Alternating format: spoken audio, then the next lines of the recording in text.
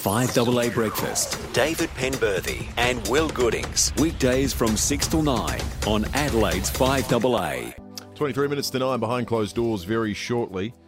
And in a moment, we'll catch up with the Police Commissioner, Grant Stevens. He's not in our regular spot. We went on to put in a special call to him, though, to respond to our interview with Phil Martin yesterday, in which he said that he wanted to put on the agenda for the Adelaide City Council as they reviewed their safety and security policy for the City of Adelaide, the prospect of pill testing at events held on council land. And we explored what that might mean. He said in the parklands, he said music festivals. He also said maybe something like the Garden of Earthly Delights, for example. My mail on this is that the proposal by no means has majority council support. I know I've made some calls on this yesterday. 3 councillors implacably opposed to it. And at this stage, it's only actually Anne Moran and Phil Martin who are on the record as saying that they think it's something that we should explore, but they are also of the view that it's a good idea. So there's only actually 2 councillors, but it looks like the conversation has started, and it's our view that one person whose voice should be heard loudly in that is the Police Commissioner, Grant Stevens. He joins us on the line now. Commissioner, good morning to you. Yes, good morning. Thanks for joining us, Commissioner. Did you have any prior knowledge, or have you had any conversations yet with the council about the fact that at least a couple of them think that Adelaide and South Australia should go down this path? No, there's been no prior contact regarding their thoughts about a conversation in relation to pill testing at venues in the CBD. I suppose the first I heard about it was when it was being discussed yesterday. And I think this whole pill testing discussion or debate has been building momentum over the last few weeks or couple of months. And it's probably a point where we need to do something more decisive in terms of coming to a point where we're satisfied that this is a genuine option that improves safety for people, or whether it's a noble idea that doesn't have the background to support it. I know that in the past, when I was working in Sydney, when Bob Carr had just become Premier way back 20-odd years ago, they had a drug summit where a whole bunch of different approaches were discussed in an open way, and the idea was to put some evidence behind the arguments rather than it just being something that people write, brief tweets about and take their positions. Do you think this, as one of the key stakeholders in this, do you think maybe rather than us battling this out through the, newspaper columns and people popping up for interviews on radio, that maybe that might be an idea that has some merit? I think that the 3 ways that we tackle illicit drugs in our community. Clearly, the police have an obligation to try and reduce supply by stopping it from getting into the streets. We also have an impact on reducing demand by making it harder for people to access those drugs and discourage them through some sort of enforcement activity. That's not the only solution. We've also got the opportunity to reduce harm through education and giving people the opportunity to make informed choices, and if they're going to make the wrong choice, make sure they can do so safely.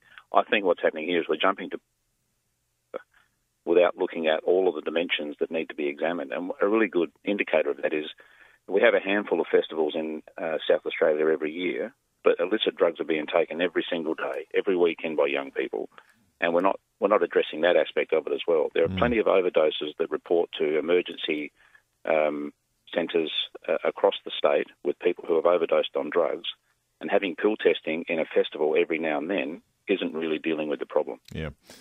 When you've been in the studio and we've discussed this previously, you've talked about the obstacles in a practical sense to policing when you've got a tent at a festival, for example, that's attracting people with what is an illegal substance. You guys are there trying to keep that substance out of circulation. So how do you actually pass those 2 ideas? Have you spoken with other commissioners around the country about how you actually do your job whilst facilitating the introduction of this brand new thing?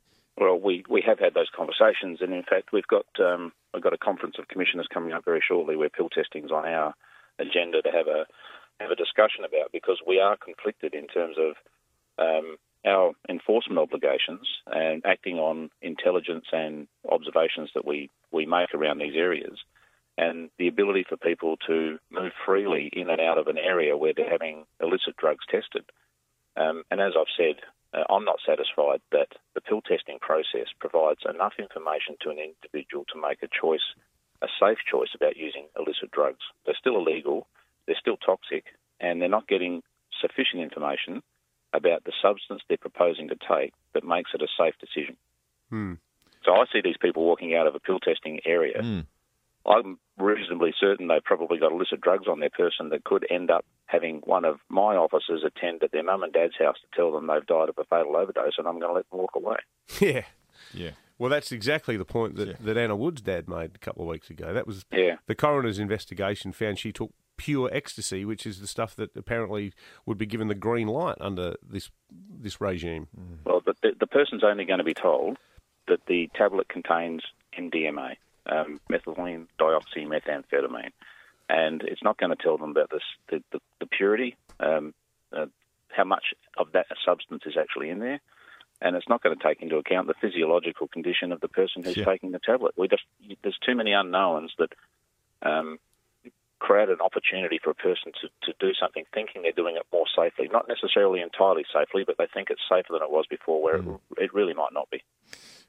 Commissioner, we appreciate you coming on to have a chat about this morning. Thanks for your time. Pleasure. Good on you. Thanks for that, Grant Stevens. You know, the other thing, just to round this out, and this is in no way trying to turn this into some knock on the liquor licensing issue. Let's not go down that vexed path again. But last year at WOMAD, Kate and I got my folks, who deserve nothing but public thanks for the amount of babysitting that they do. They looked after the kids, and we had a rare night. The two of us went out for date night on a Friday to WOMAD. Now, it was a stinking hot night. The queues for drinks were massively long. Yep. I went up to the bar and I said, "Can I please have a beer and a bottle of Sauv Blanc?" And they went, "No, you can't, sir, sorry, because the wine counts as 4 drinks, and if you add the beer, that's 5. And I was just looking at this woman, and I didn't have a crack at her because it's not her fault. Yep.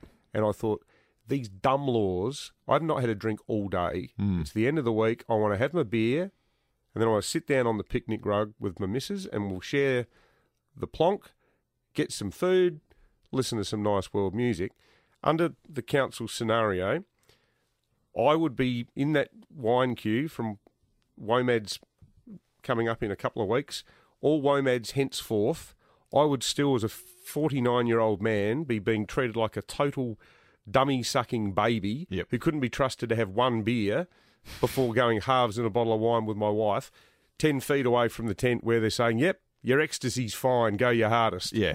Now, what stupid mixed messages are we as a society sending that at the smoke-free WOMAD, where you can't buy more than 4 drinks, you can still pop your pill because some quack has said you can? Which is to say nothing of the taxes, too, that are on the alcohol that you have that make them a less cost-effective option than the drugs that are now being tested to be okay. Because the business model preferred by the gypsy jokers and the coffin cheaters and the finks and what have you, the stuff they make as opposed to Yalumba. Yeah. This is the world we're living in. Yalumba pay payroll tax. Yep. They pay land tax. Yep. Like, do the outlaw motorcycle gangs pay? Or what are they? Do you have to pay payroll for how many bikie gang members you got? Pay wet tax on alcohol, all sorts.